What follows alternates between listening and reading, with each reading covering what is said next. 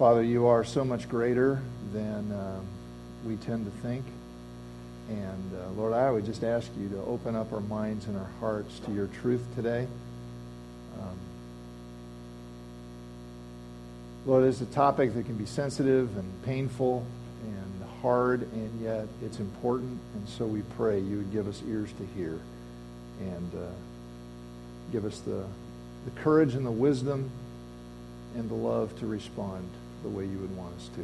We pray in Jesus' name. Amen. So you see on your folder today is Sanctity of Human Life Sunday. Let me explain that phrase just in case it's not familiar to you. When we say human life has sanctity, that simply means there is something special about being human. And that's not being smarter than other animals or taller or, having opposable thumbs or something like that. It's about what makes us unique, being created in the image of our Creator. That's what sets human life apart from everything else. Human life is special. It has sanctity. And periodically, at least once a year, we want to hold that up. We want to think about what that means and want to think about the implications for that in a culture that strives and fights against that and rejects that, and in many ways that are very hurtful. As I was thinking about it for this year, I was thinking about our celebration of Christmas. That was less than a month ago. Do you realize that? Christmas was less than a month ago. And I was thinking about how when we celebrate Christmas, it's really easy to focus in on the nice parts of the story and to kind of overlook the parts that aren't quite as nice. And I get that. We want our Christmas celebrations to be positive and enjoyable and fun. But there's a problem. If we don't pay attention to the whole story, we can end up missing something really important. We can miss how outrageously radical the message of Christmas really is. And the Christmas message comes to us and it just doesn't challenge us and it doesn't confront us quite the way it should. I mean, think about this. Think about it. One of the main things that Christmas tells us is that the human race, the whole human race, is so messed up that in order to rescue us from eternal misery, the God who created us had to become a man and die for us. Now we get used to hearing that, but that is an outrageously radical message. An angel told Joseph, the husband of Mary, the mother of Jesus, the angel told Joseph, Mary will give birth to a son. You are to give him the name Jesus because he will save his people from their sins. And you can hear that and think, well, that's nice. Not really. Nice isn't the right word for it. It's staggering. It's shocking. It's gut-wrenching. We should hear those words with a sense of awe. You realize what that means? Jesus saving people from their sins means Jesus dying a brutal, agonizing, bloody death on a cross in our place. Nice just isn't the right word for it. Sin is a horrible thing.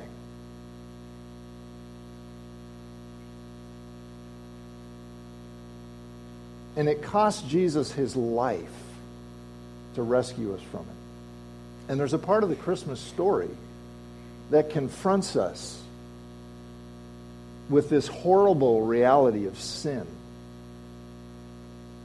that Jesus came to rescue us from. It's found in the story of the Magi. Remember those mysterious wise men? I would have thought of the three wise men, but we have no idea how many there were. These wise men from the east who come, and they arrive in Jerusalem, and they ask, "Where is the one who has been born King of the Jews?" And King Herod, who ruled over Judea, the land of the Jews, when he heard that, he was very troubled by that. Because you see, King of the Jews, that was his title. So he heard this news of a newborn King of the Jews as a direct threat to himself. And so he lies to the Magi and he says, "Hey, when you find him, when you find this newborn King of the Jews, let me know, because I'd like to come and worship him too." Which was a lie. He wanted to kill him. So the Magi do find Jesus and they worship him, but then there's more to the story. We're going to pick it up in Matthew chapter 2, beginning at verse 12. "And having been warned in a dream not to go back to Herod, they returned to their own country by another route. When they had gone, an angel of the Lord appeared to Joseph in a dream. 'Get up,' he said, 'take the child and his mother and escape to Egypt. Stay there until I tell you, for Herod is going to search for the child to kill him.' So he got up, took the child and his mother during the night, and left for Egypt, where he stayed until the death of Herod. And so was fulfilled what the Lord had said through the prophet, 'Out of Egypt I called my son.' When Herod realized he had been outwitted by the Magi, he was furious." Now here comes the terrible part. "And he gave orders to kill all the baby boys in Bethlehem and its vicinity who were 2 years old and under, in accordance with the time he had learned from the Magi." Let that sink in. All the boys 2 years and younger. "Then what was said through the prophet Jeremiah was fulfilled. A voice is heard in Ramah, weeping and great mourning, wailing. Rachel weeping for her children and refusing to be comforted because they are no more." That is not the kind of story we want to read at Christmas or any other time, really. So why is it here? Why is it here? Why do we need to know about these babies dying and these mothers weeping?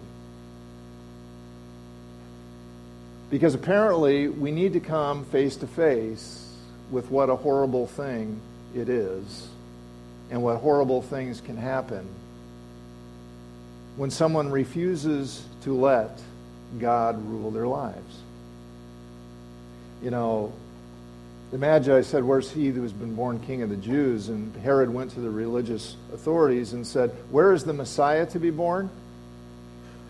He knew, King of Jews, that means Messiah. What does Messiah mean? Well, here's what to think of when you think of Messiah or Christ. Same word, one's Hebrew, one's Greek, but it's the same idea. Messiah is the one sent by God to rule over our lives for our good. For our good. But Herod didn't want that. He wanted to be the one in charge. He wanted to be the one who decided for himself what was good for him. And so he decided to kill all the baby boys in Bethlehem. Well, what's the lesson for us here? It's that when we refuse to acknowledge God's leadership in our lives, when we choose to rule ourselves instead of letting Jesus rule us, that is a deadly choice. When we refuse to allow Jesus to rule us and we rule ourselves, terrible things happen. Not necessarily this terrible thing. But you see, what we do is we use whatever power, whatever influence we have to make things the way we want them to be. And if someone gets in the way, they're probably going to get hurt. And that's why on this Sanctity of Human Life Sunday, I want to remind us of what a terrible thing it is when human life is devalued and discarded in the name of the freedom to do what we want. And I do this knowing full well that abortion is a painful topic, and especially for those who have experienced it. It's awful. But the way to find healing is never to ignore the truth. It's to face the truth. Jesus did not come to make us miserable. He did not come to make us miserable. He came to save us from our guilt and our shame. All of us. All of us bear guilt. All of us have shame. All of us have self-inflicted wounds. He came to set us free from what sin does to us, what we choose to do. And He came to lead us for our joy if we will follow His leading. There is this parallel, I want to point out, between Bethlehem then, the whole King Herod thing. There's a parallel between Bethlehem then and our nation today. And what these two things have in common is a deadly mistake about the right to choose. Do you realize Herod thought he had the right to choose to do what he did? Now, to us, we read it, and what he did was unthinkable. Kill all the baby boys, 2 years and under. That we can't even wrap our minds around that. That is so awful.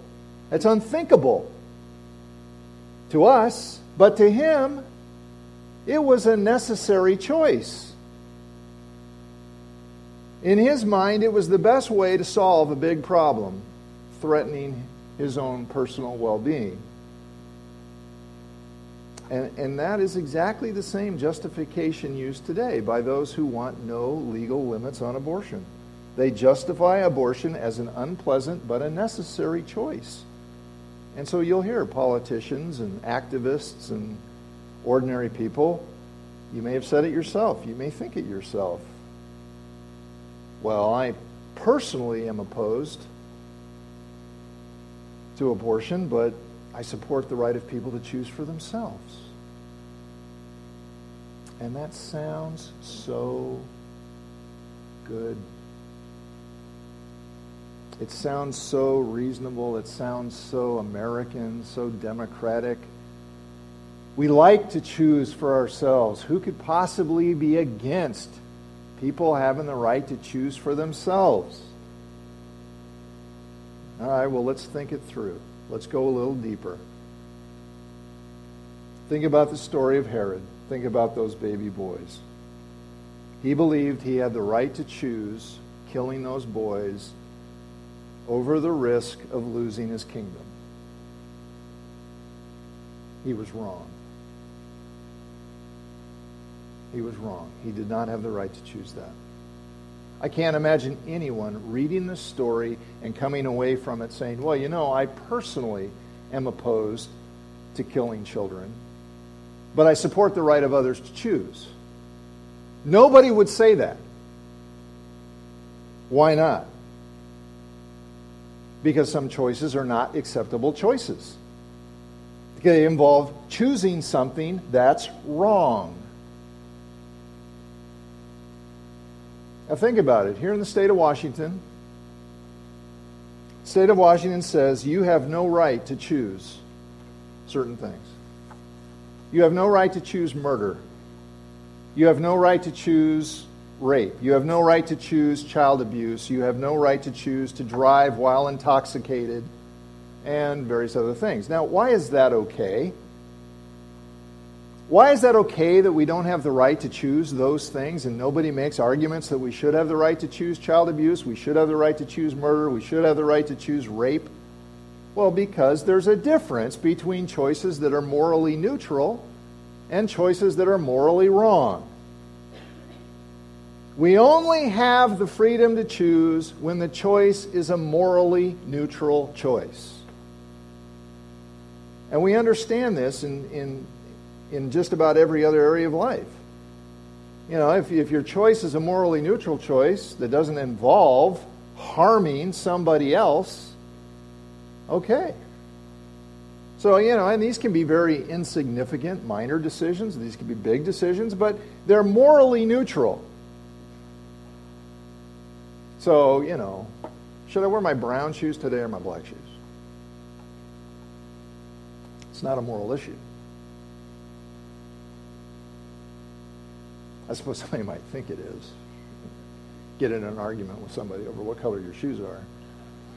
Well, we know that's foolish. Or, I'm at a restaurant, I'm ordering an entree. Oh, what do you want with that? You want salad or soup? That's a morally neutral choice, and it's insignificant. Now we could think of more important, bigger choices.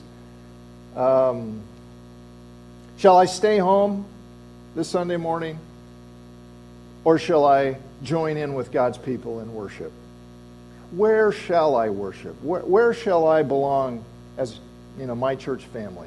Well, that's a significant decision. But the government has no right to make that choice for us and to remove that choice from us, and we'd be very upset. It'd be a very bad thing if they took away our freedom to choose. All right, but again, morally neutral, morally wrong. Okay, so now let's apply it to the issue of abortion. Is abortion morally neutral or is it morally wrong? How are we going to decide? Is it merely an unpleasant experience, kind of like having your appendix or your gallbladder removed? Or is it a violent act of injustice? How are we going to know? Well, it all comes down to one issue. What is the nature of the unborn? What's being removed from the womb? Is it merely a piece of tissue like a gallbladder, like an appendix, or is it a living human being? Because if it's a living, legally innocent human being, then to call abortion merely freedom of choice would be like calling what Herod did freedom of choice. It wasn't freedom of choice because other human lives were involved. So, how can we know? It's really not that difficult, actually. You might think so based on what you hear in the culture, but it's really not that difficult. Let me show you a little video clip that gives us some information on that.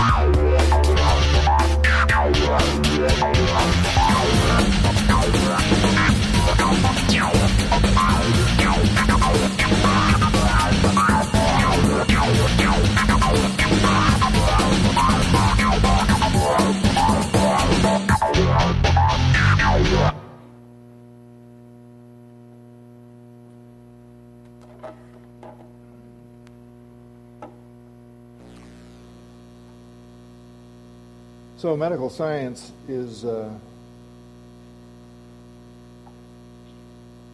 confident that after fertilization has occurred, a new human life has come into existence.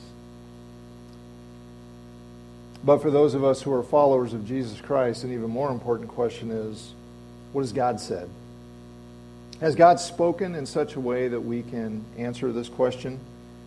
And I'm convinced He has. There are several passages we could look at. One is Psalm 139. You might just jot that down. I don't have it on your notes, but you can read it where the psalmist says, "You looked at my unformed substance. You knitted me together in my mother's womb," and so forth.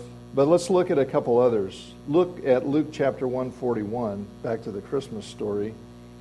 It describes what happened when Mary, the mother of Jesus, went to visit her cousin Elizabeth, who was pregnant with who would be John the Baptist.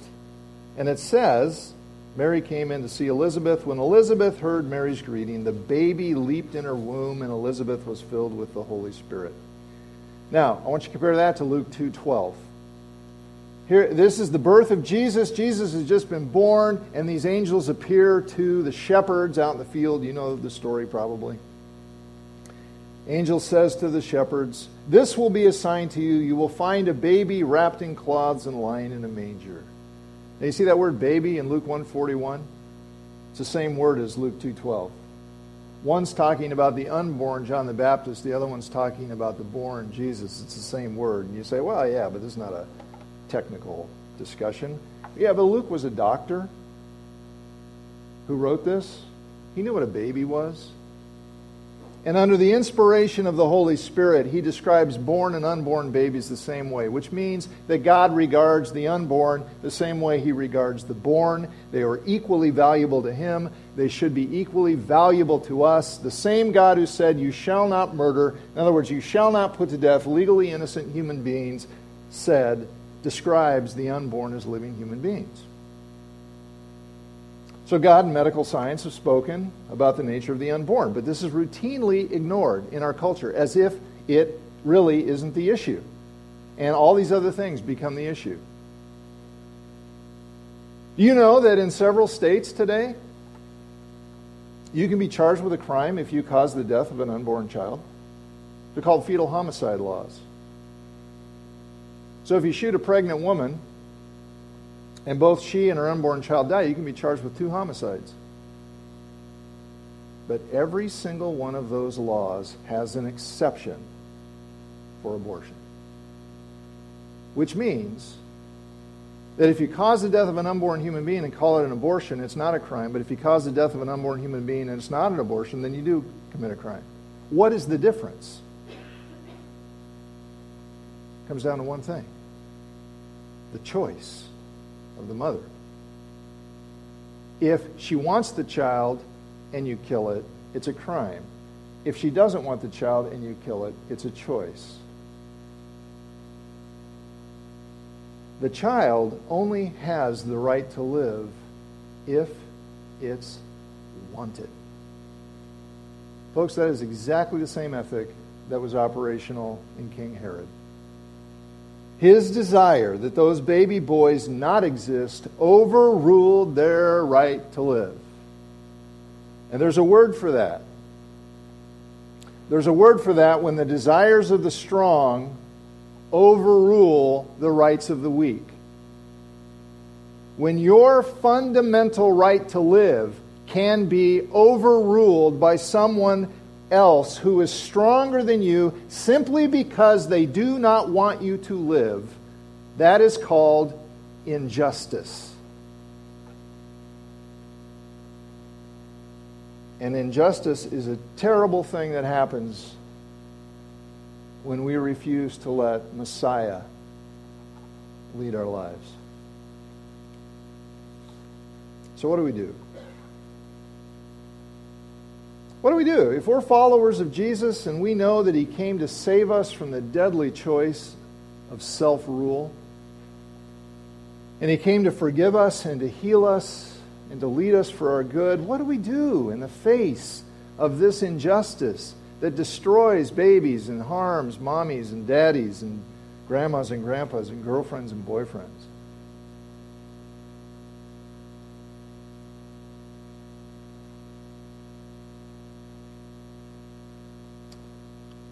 Well, what if we ask it this way?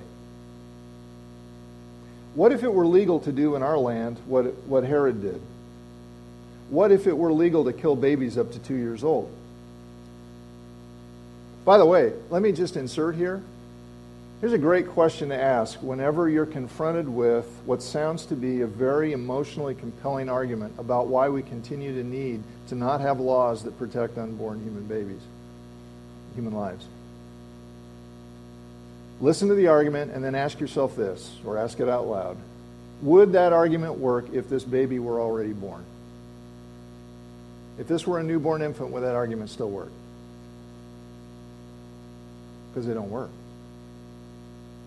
You say, well, this is a difficult situation. This child has developmental problems or disabilities, or this mother is too young, or this situation is too hard. Okay. But it's a human life. It's a baby. You don't kill babies to fix hard problems. There's got to be other options. That option comes off the table. The baby exists. This is not about should we reproduce. We've already reproduced. Now what do we do? So that's a question to ask. If this were a born baby, what would we do? But what if it were legal to kill babies up to 2 years old? What would we do? Would we not pray?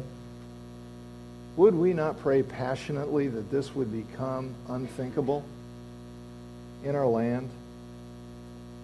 Would we not speak out for those who can't defend themselves and speak up for themselves? Would we not seek to help parents who feel so desperate that they think, they believe they need to kill their children in order to be free? Would we not try to influence our leaders to make laws that protect innocent human life? Yeah, we would. We would be the salt of the earth and the light of the world that Jesus calls us to be. So my question is, why don't we do that now? Because what's happening today is just as unjust. You know, it was so tragic, that shooting, the mass murder at Newtown, Connecticut, 20 children, 20 innocent children, lives wiped out by a murderer. And the media went into full focus coverage, and everybody's talking about it, and everybody's grieved, and politicians are talking about how to prevent that from ever happening again. And all that is completely justified. But on that same day, those 20 children were shot. 3,000 other human lives were taken in abortion clinics, and nobody paid any attention. That's why this injustice is so massive, because it passes unnoticed. But it's going on. 55 million lives since 1973. 55 million, over 1 million every year. What should we do? Let's pray. We got to pray. We got to pray fervently that this will become unthinkable. We've got to speak the truth in love. In love. We've got to help people who think abortion is a necessary option to see that there are better options. We've got to influence our leaders to protect human life. I had to sent off an email to our new governor, because in his inaugural address he made reference to something called the Reproductive Parity Act. Let me just tell you, when there's a law proposed that's got the word reproduction in it, almost always is that a code word for abortion. It has nothing to do with reproduction. Reproduction's already happened. What do we do now? And I believe this law would be a really bad idea. So I wrote him and told him so. Influence our leaders to protect human life. And when you hear someone talking about the right to choose, always ask, the right to choose what?